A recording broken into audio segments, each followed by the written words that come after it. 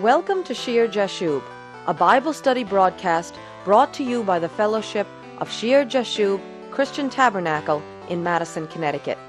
This is Patty Scalzo. Today, my husband, Pastor Greg Scalzo, will be continuing the study on heavenly authority. At the end of the program, I will be giving an address where you will be able to write to us. But for now, let's rejoin Pastor Greg as he continues his Sunday message.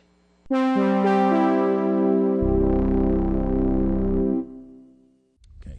Let's look in Colossians chapter 2 and verse 6.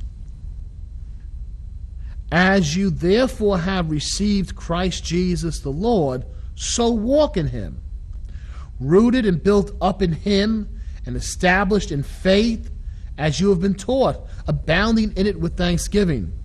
Beware lest anyone cheat you through philosophy and empty deceit.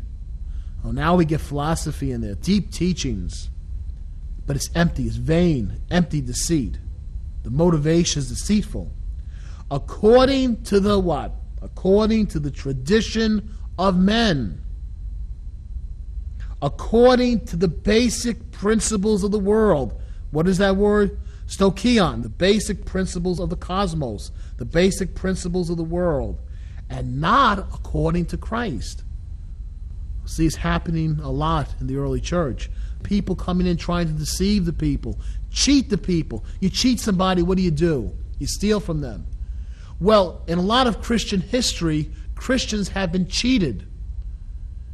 What's been stolen from them?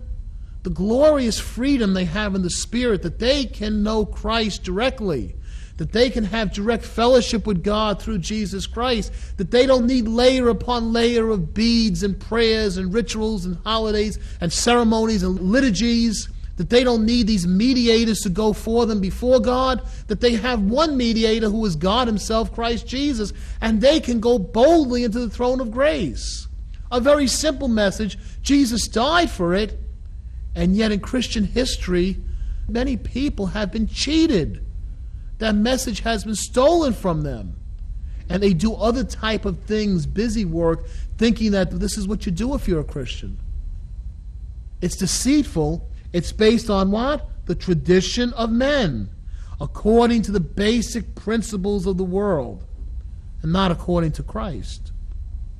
For in him dwells all the fullness of the Godhead bodily, and you are complete in him who is the head of all principality and power. That's how you're complete in Christ Jesus.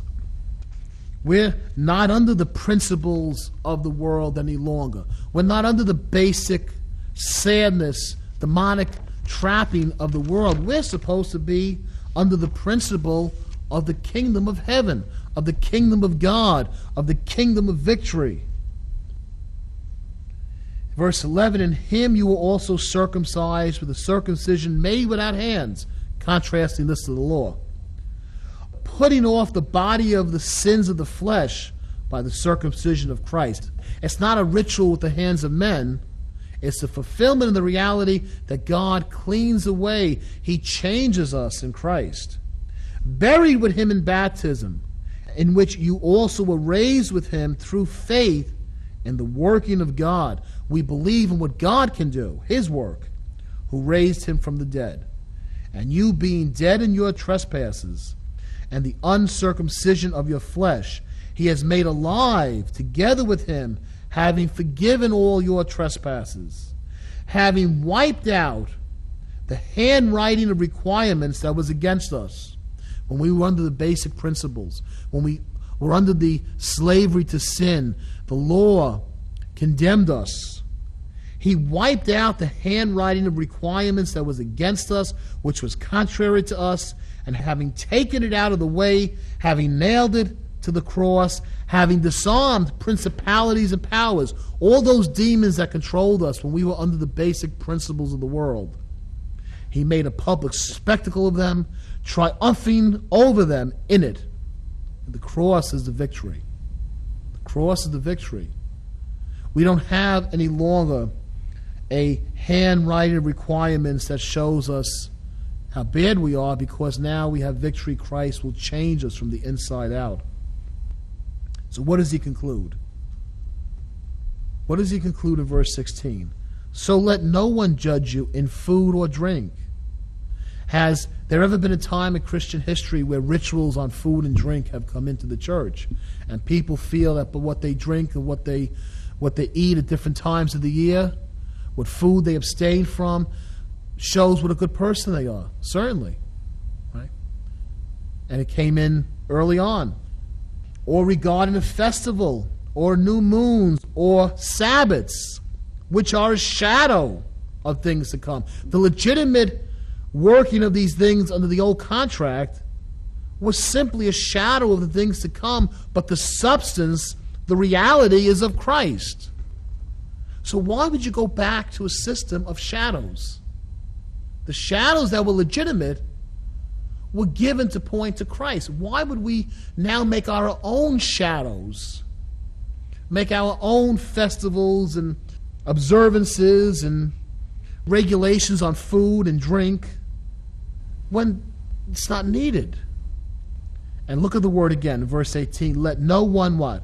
Cheat you. Let no one steal from you. Let no one cheat you of your reward. What is all these traditions of men? What do?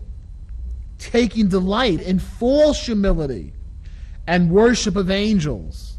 So it's a type of humility. Look how humble I am. I haven't eaten this for 5 days, or I've fasted of this, I've lented of that. It's a false humility. It makes people feel good. I gave up, I had one person tell me right before he was about to commit immoral acts how good a person he was because he had fasted licorice for Lent. He really thought he did something wonderful for God. False humility, worship of angels. We start to get into now other areas, right? Setting up angels and statues and, stories. Well, if we don't want the simple story of the gospel, we need to make other stories. Worship of angels. Intruding into those things which he has not seen, vainly puffed up by his fleshly mind. Looking at things he has not seen, things that he didn't know, the worshiper makes up these stories and is puffed up by his, what type of mind? The fleshly mind. So the rituals, the traditions, cheat. It's a false humility. It's a fleshly mind. It's not the spiritual reality in Christ. It's amazing that this is all here in the Bible, right, in the New Testament, and yet that Bible, which is on altars in Christian churches, could be totally ignored by so many for so long. And not holding fast to the head. It breaks the connection of the body to the head. All this that happens, this false humility, these things that are puffed up by fleshly minds, breaks the connection with the head, not holding fast to the head, from whom the whole body, all the body, nourished and knit together by joints and ligaments, grows with the increase that is from God. When you do all these things and you break the connection to the head, Christ, and people don't know they need to be born again, they need to have Jesus living inside of them, they need to be connected to Him through the Holy Spirit, that they can touch Him, they can touch the Father, they can pray and be in the kingdom of God. You break the connection, and you break the source that nourishes and knits together the body and grows the body. Verse 20, therefore, if you died with Christ from the basic principles of the world, again, Stoicheia, why, as though living in the world, do you subject yourself to regulations? You're becoming like slaves again. You're becoming like those, remember, you were children under the law, and then you obtained freedom. But you're becoming like those who are slaves to the basic principles of the world. Why, as though living in the world, as part of the world, do you subject yourselves to regulations, as though you're under those basic principles? Do not touch, do not taste, do not handle. These become the priority in some churches. And the connection to Christ Jesus, the head, is lost. Do not touch, do not taste, do not handle, which all concern things which perish with the using, according to the commandments and doctrines of men. These are the teachings of men. Abstain from certain things. Don't eat certain things on certain days of the week. Do not taste, do not touch, do not handle. They're going to pass away according to the commandments and doctrines of men. These things indeed have an appearance of wisdom in self-imposed religion. Look at the words that Paul's using here. These things look wise. You know, how many people did not eat anything but fish on Fridays? And they thought they were doing God a great service. It seems wise. It has the appearance of wisdom in self-imposed religion. It's not what God has imposed. It's being self-imposed for no purpose. False humility and neglect of the body, but are of no value against the indulgence of the flesh.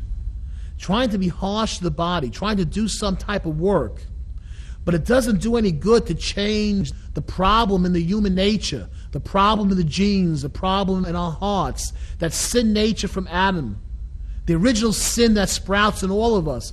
That's only taken care of, not by some type of ritual where we're harsh to our bodies, never required by God. And so it's a false humility. And if there's something deep down wrong in the person, there's sin in the person, it's not going to change that.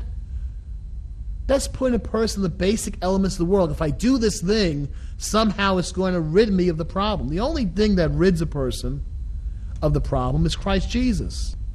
And yet it's a ceremony that goes on as they try to do something to add to what Jesus did. Emptiness, false humility, neglect of the body, they are of no value against the indulgence of the flesh. And he goes on to speak in Colossians chapter 3, 1-6. If then you were raised with Christ, seek those things which are above, not the things which are below, right? Seek the things which are above, where Christ is, sitting at the right hand of God. Set your mind on things above, not on things on the earth. For you died, and your life is hidden with Christ in God. When Christ, who is our life, appears, then you also will appear with him in glory. Therefore put to death your members which are on the earth, fornication, uncleanness, passion, evil desire, covetousness, which is idolatry. Because of these things, the wrath of God is coming upon the sons of disobedience. Get rid of the things that are really wrong. Don't focus on all these ceremonies, these rituals, these things that are the basic elements of the world, trying to deal with them through some type of ridiculous system of food and drinking and denying the self. Deal with the real problem. Get this stuff out of you. Fornication, uncleanness, passion, evil desire, covetousness, which is idolatry. Remember that you're hidden in Christ, in God, that you should set your mind on things above, not on things of the earth. Set your mind on heavenly things. We are to be under heavenly principles, not under the basic principles of this world. If you would like to write to us or feel led of the Lord to help support our church's outreach, our address is Shear Jashub Christian Tabernacle, Post Office Box 518, Branford, Connecticut 06405. And if you will be in the Madison, Connecticut area, Shear Jashub Christian Tabernacle's Sunday service is at 10 a.m. at the Memorial Hall on Meeting House Lane in Madison, Connecticut. Join us next time for Shear Jashub.